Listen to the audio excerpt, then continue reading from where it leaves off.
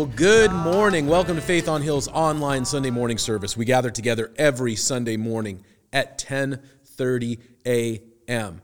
We gathered last Sunday, even though everybody was kind of froze in at home and we did not have an in-person meeting. I still believe firmly that we gathered together as a church family. Now, we gather online, and you can search Faith on Hill Church for our YouTube, our Spotify, or our Apple Podcasts. You can go to faithonhill.com on Sunday mornings at 10:30 a.m. for just a live stream feed of the Sunday morning sermon. And you can follow us at Faith on Hill on social media. We gather together online in small groups. We have an online small group that meets Wednesday nights at 7 p.m. And we have small groups that meet throughout the week in person. You can email smallgroups@faithonhill.com.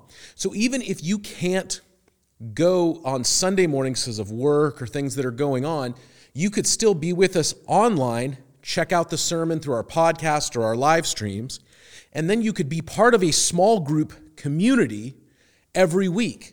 That's a totally valid way of connecting with the church.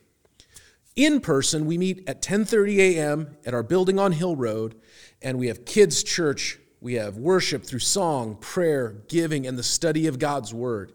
And then, of course, we gather in small groups throughout the week. We have youth group that meets at Tuesday nights at 7 p.m. here at the church building. That's for middle and high school. We're going to keep studying the book of Joshua this morning. We're going to talk about spies and prostitutes and traitors and all this stuff. It's a lot of stuff going on. So, Joshua chapter 2. Joshua chapter 2, verse 1 says, "Then Joshua, son of Nun, secretly sent 2 spies from Acacia Grove," that's where the Israelites were camped, "and he said, 'Go and look over the land, especially Jericho.'" So from where they were, Jericho was the first major city as they entered into the promised land. So it was the obvious first place that they were going to go as they were taking and conquering the promised land. So they went and they entered the house of a prostitute named Rahab and stayed there. The king of Jericho was told, "Look, some of the Israelites have come here to spy on the land." So the king of Jericho sent messengers to Rahab, "Bring out the men who came to you and entered your house, because they have come to spy out the whole land." But the woman had taken the 2 men and hidden them, and she said, "Oh, yes, the men came to me, but that I did not know where they had come from. I didn't know they were spies." Verse 5, "At dusk, when it came time to close the city gate, they left, and I don't know which way they went. Go after them quickly, and you might catch them." But, verse 6, "she had taken them up to the roof and then hidden them under stalks of flax that she had laid out on the roof." So the men set out in pursuit of the spies on the road that leads to the fords of the Jordan, and as soon as the pursuers had gone, the gate was shut. Before the spies laid down for the night, she went up to the roof and said to them, "I know that the Lord has given you this land, and a great fear of you has fallen on us, so that all who live in this country are melting in fear because of you." It is important to note that when she says Lord, if you are reading your Bible, it'll say Lord in all capital letters. And we've talked about this often. We've talked about this in the 20-minute Bible study podcast. We've talked about it on the Starting Points podcast. And we've talked about it on Sunday mornings. In the Old Testament, when it says Lord in all uppercase letters, that is the name of God. We aren't sure, should it be pronounced Yahweh or should it be pronounced Jehovah? There is debate about that. I don't think it particularly matters. My feeling is that I lean towards the Yahweh camp, so that's what I will use. But you have to understand that the way, especially ancient Hebrew was written, there were no vowels. And that was to save space on the scroll, because scrolls made from animal skin were rare and valuable. If you had Egyptian papyrus, incredibly valuable. You needed to write in a way that was economical. So they didn't have vowels. They had little marks what are referred to as jots and tittles, and these little marks would kind of give some indication, but mostly you just had to know from context. It's kind of like in English where we have the word where or there, and we know from context, is it the there, T-H-E-I-R, there, somebody owns something, or there, T-H-E-R-E, oh, over there. In that place over there, it's a directional, a locational thing. We can hear that word there, and we can know from context whether it is a person having possession of something or a geographical location. So for some of these words in Hebrew, you just had to know from context or from your own knowledge and memory how you pronounced a word, because the vowels weren't there. This is where the thing gets tricky. They began to think that the name of God was so holy that they would not say his name out loud. Oh, it is the name of the God of Abraham, Isaac, and Jacob. So they would say, oh, the name. And you might hear, rabbis or friends who are observant Jews, or Matisyahu, the Jewish reggae rapper, they'll talk about the Hashem. And if you've ever heard, the Hashem, Israel, that means the name of God. And so they would just refer to it as the name, the Hashem. They wouldn't actually say it. So then after a while, they forgot how to say it. And there's no clear agreement about how it should be pronounced among both Jewish and Christian scholars. Why is that important? Well, I think there's a bigger picture idea that there can be traditions and things that are developed that aren't in the Bible, that God never specifically commanded. He just said, keep my name holy. He didn't say stop saying it. And we can have these ideas that develop that aren't really biblical, that aren't really things God told us to do. And then it causes problems down the road. I'm seeing this right now in a certain subset of extreme charismatic Christians, that they won't actually write God, G-O-D. They will write G/ or -G, because they have taken on the same tradition. If you're somebody who does that, or if you're related or know somebody who does that, I'm not trying to call you out, but there is no place in the Bible for that. It is human-made foolishness. God has revealed himself to us. He doesn't want to hide who he is. But why it matters in this story is an understanding that when she says the Lord, she's not speaking about, God. We all believe in a general God. The Muslims believe in a God, and the Mormons believe in a God, and the Christians believe in a God, and the Jews believe in a God, and that's all kind of the same thing, right? She is being very specific. It's not her gods. It's not the gods of her people. It's not this God or a general vague God. It is specifically Yahweh or Jehovah, the God of Abraham, Isaac, and Jacob, the one true God. We would extend that and say, somebody says, I believe in God. I would say, which one?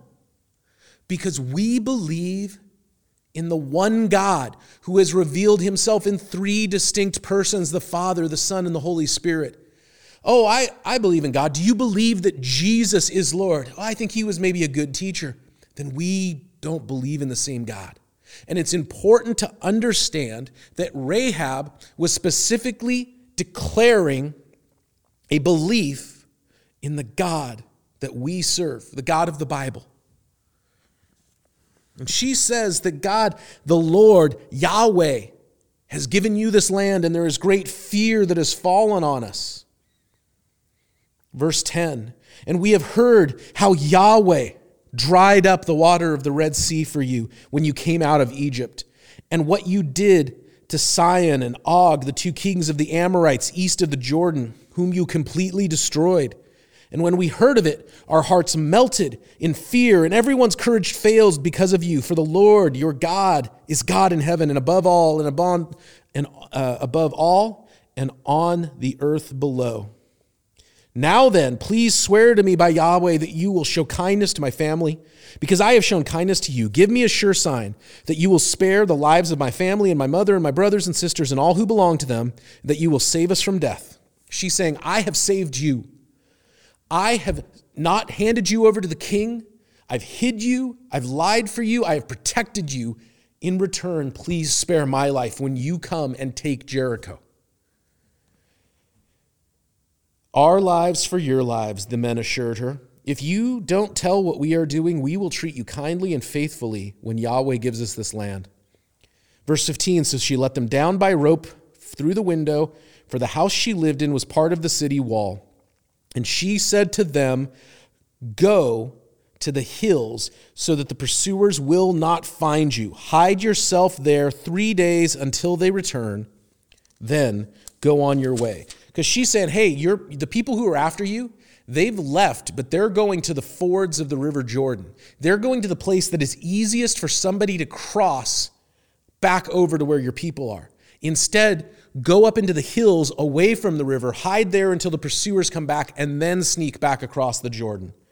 Verse 17, "Now the men said to her, 'The oath that you made us swear will not be binding on us unless, when we enter the land, you have tied this scarlet cord in the window through which you let us down, and unless you have brought your father and mother and your brothers and all your family into your house. If any of them go outside of your house into the street, their blood will be on their own hands, and we will not be responsible. As for those who are in the house with you, their blood will be on our hands if a hand is laid on them. But if you tell what we are doing, we will be released from the oath that you made us swear.' 'Agreed,' she said.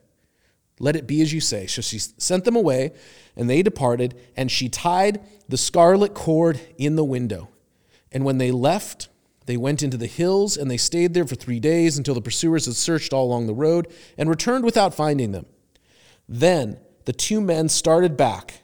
They went down out of the hills, they forded the river, they came to Joshua the son of Nun, and they told him everything that had happened to them. And they said to Joshua, 'Yahweh has surely given the whole land into our hands. All the people are melting in fear because of us.'" All right, let's talk about the spies. If you remember last week, chapter 1, Joshua told the people, "Gather together provisions because in 3 days we're going to go and we are going to cross the Jordan." Chapter 2 takes place during that time. Chapter 1, God speaks to Joshua speaks to the people speak back.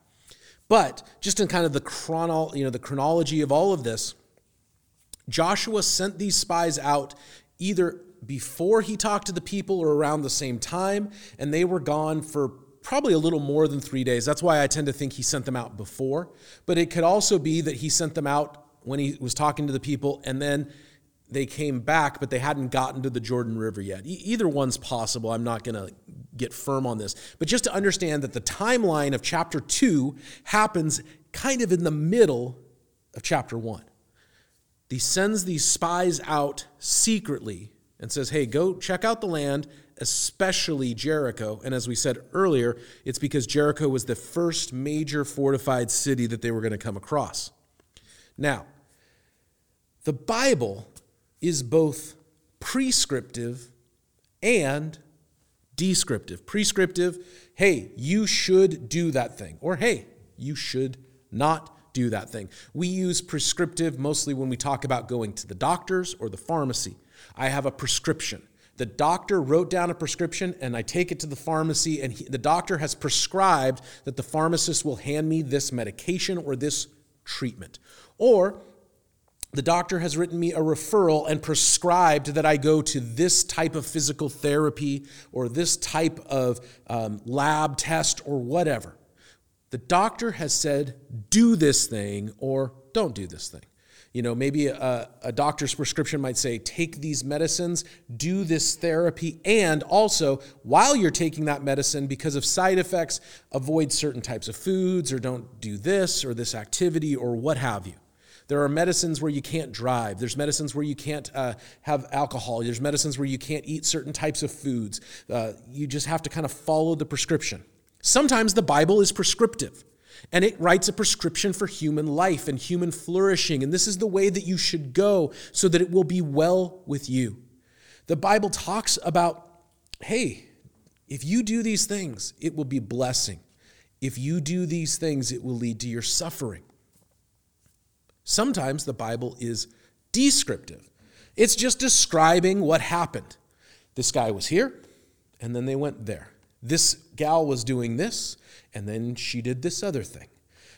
Sometimes the Bible is telling us what to do or not to do. Sometimes the Bible is just telling us what happened. Here's where things get tricky.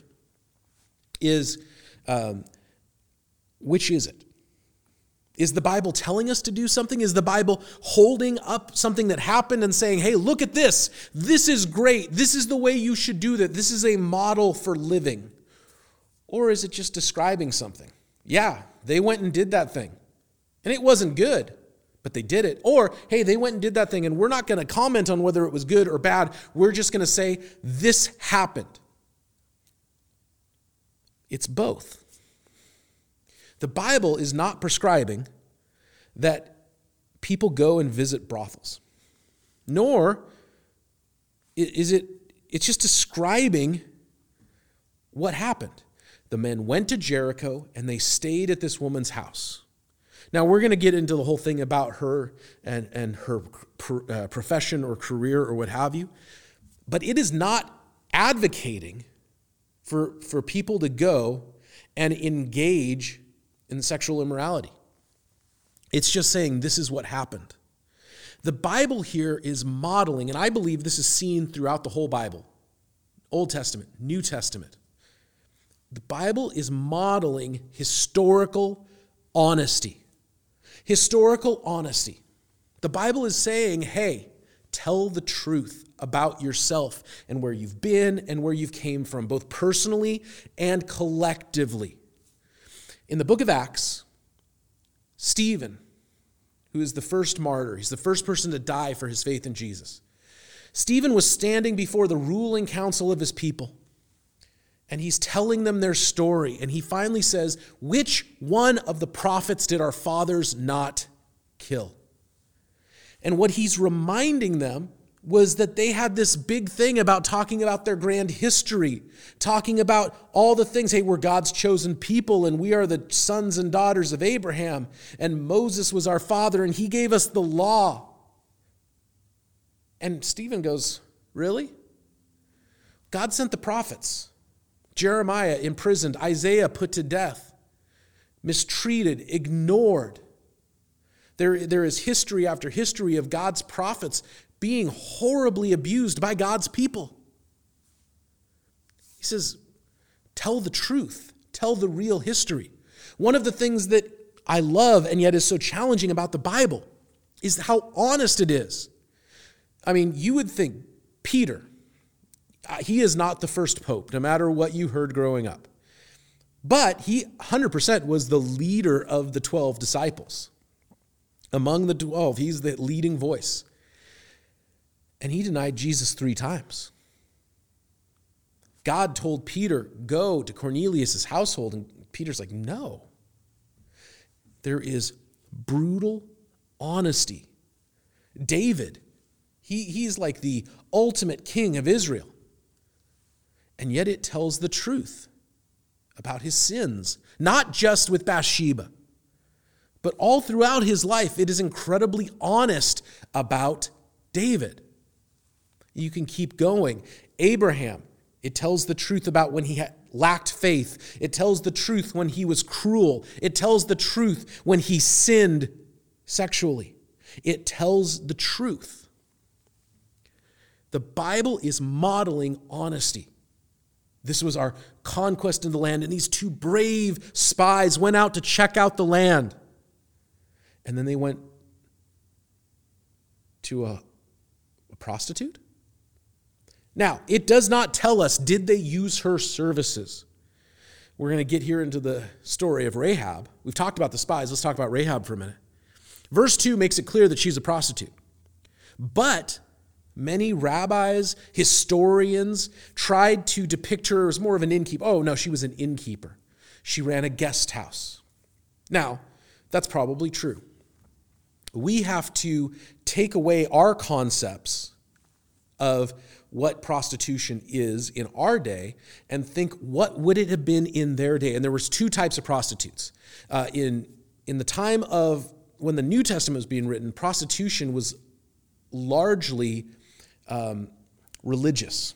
You could go to the temple of Diana, the temple of Aphrodite, the temple of these Greek or Roman gods, and there would be temple prostitutes. That was also true in the Old Testament with the Baals, in the Babylonian system. Temple prostitutes, women, also men, these temple prostitutes, and you could engage with them, and it was considered totally normal. You go to worship, and then you engage in sexual activity, immorality with someone, and that's okay. And then you could go home to your family, and you would think nothing of it. Then there were secular prostitutes. These are more the types that we have in our culture, right?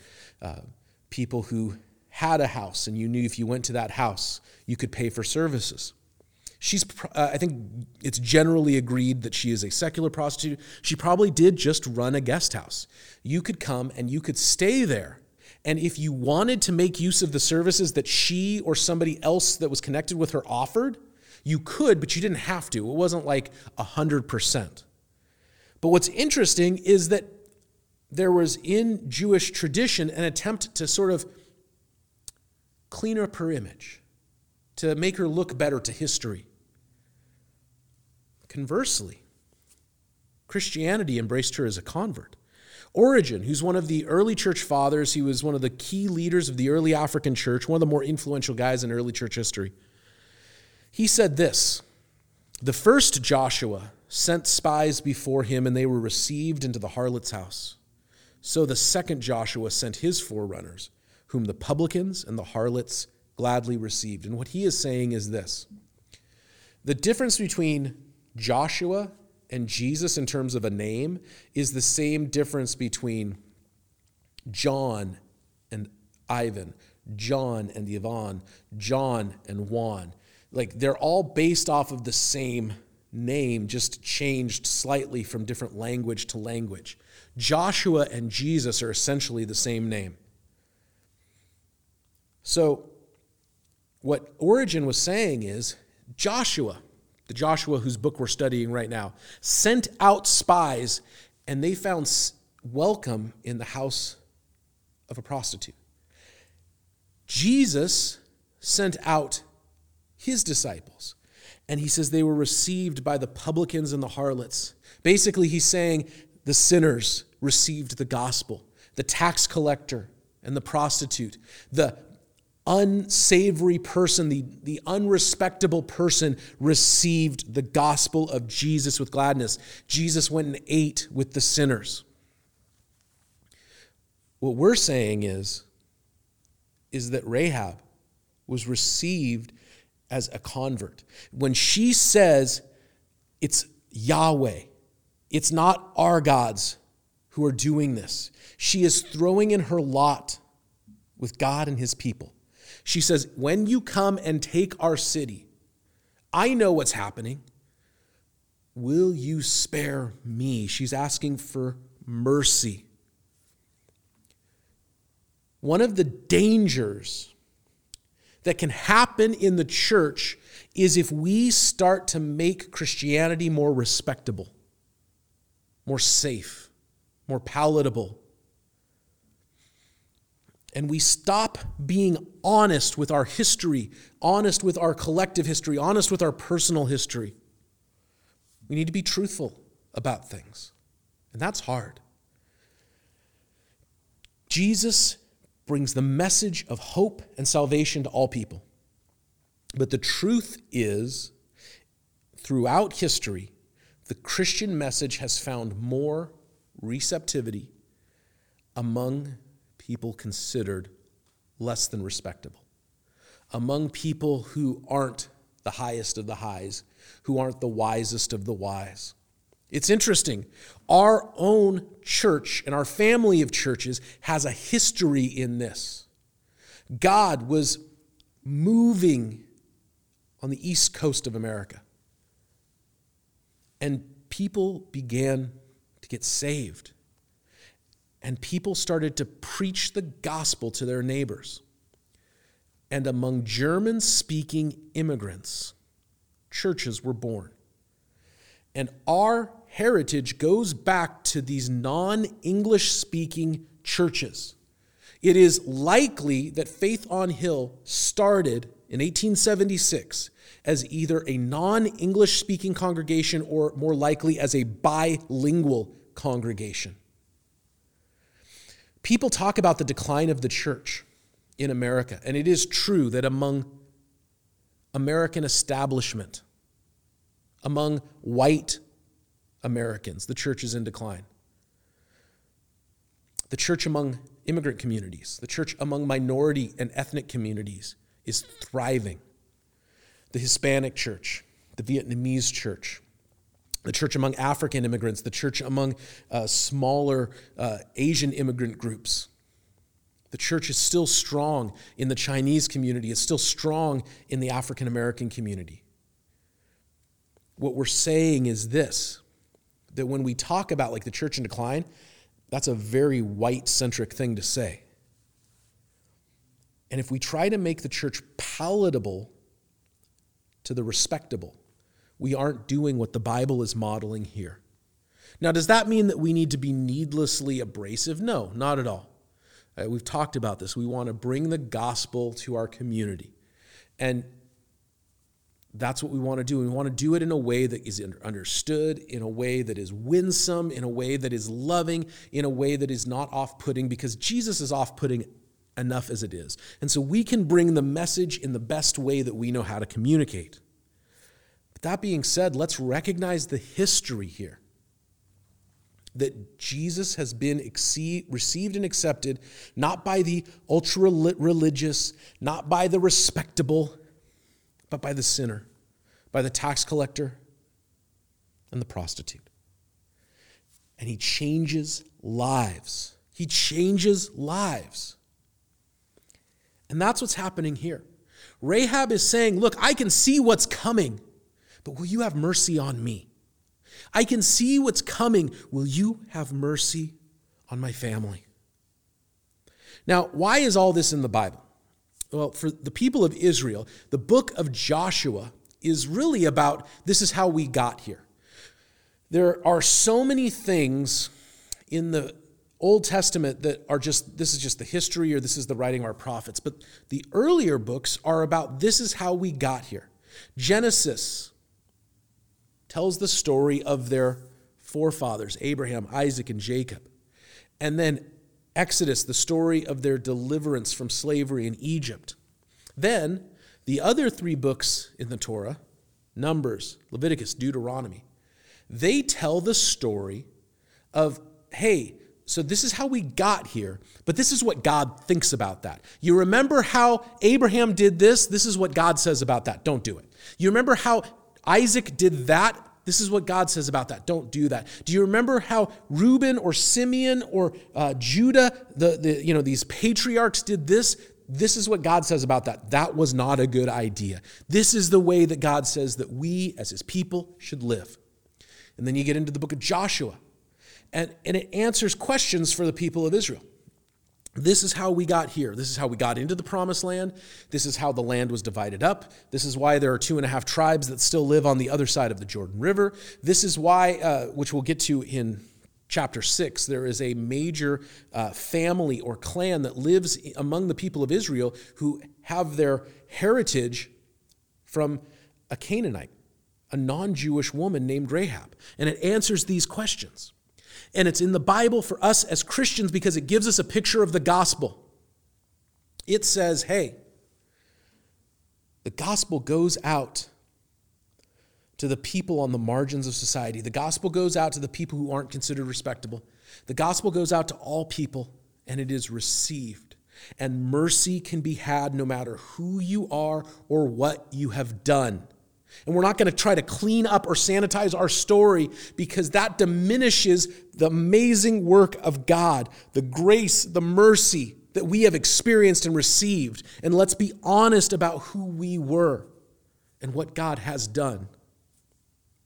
Now, They make this deal. They say, yeah, if you put out, this red cord to show. And what this is doing is this is showing to the soldiers, because remember, the spies don't know God's plan. Like I think a lot of us know what happens to Jericho. We'll get to that next week.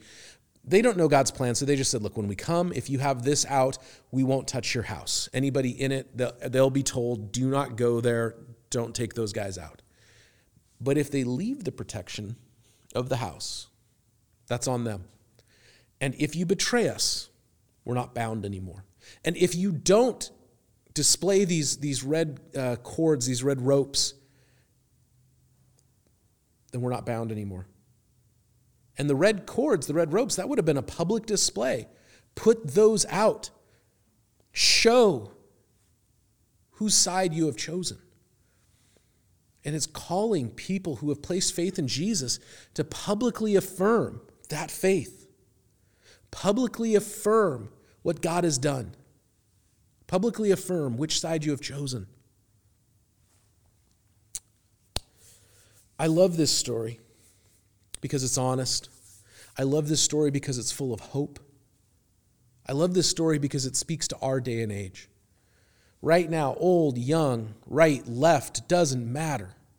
There are people who are spiritually prostitutes. They've sold themselves to false gods. They've given themselves away to idols. They've given themselves away to rebellion against what is true. But the good news of Jesus comes, and that offer of salvation is there for all people. I'm so thankful for that. That no one is bound by who they were. Rahab was welcomed into the family, and she walked among the people of God with her head held high. She wasn't that person anymore. She was new among a new people.